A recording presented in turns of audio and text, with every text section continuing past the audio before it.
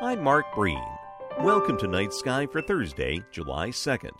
As afternoon transitions into evening, with the sun still near its latest sunset of the year, a growing moon climbs into the southeast, decidedly low and about 95% illuminated by the sun. Once the twilight has sufficiently faded, look to the moon's right for the red star Antares, emerging from the twilight as well as from the moon's glare. Obviously, this is not the most favored time to view Antares, nor its host constellation, the Scorpion. However, it gives you a prime example of the differences in viewing objects in the south versus the north.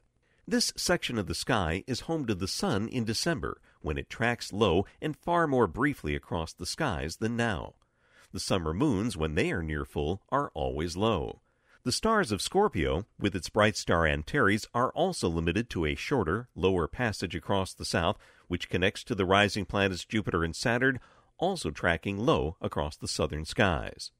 Tomorrow, find out why the 4th of July is the perfect time to view Antares on Night Sky. Night Sky is a production of the Fairbanks Museum and Planetarium and Vermont Public Radio.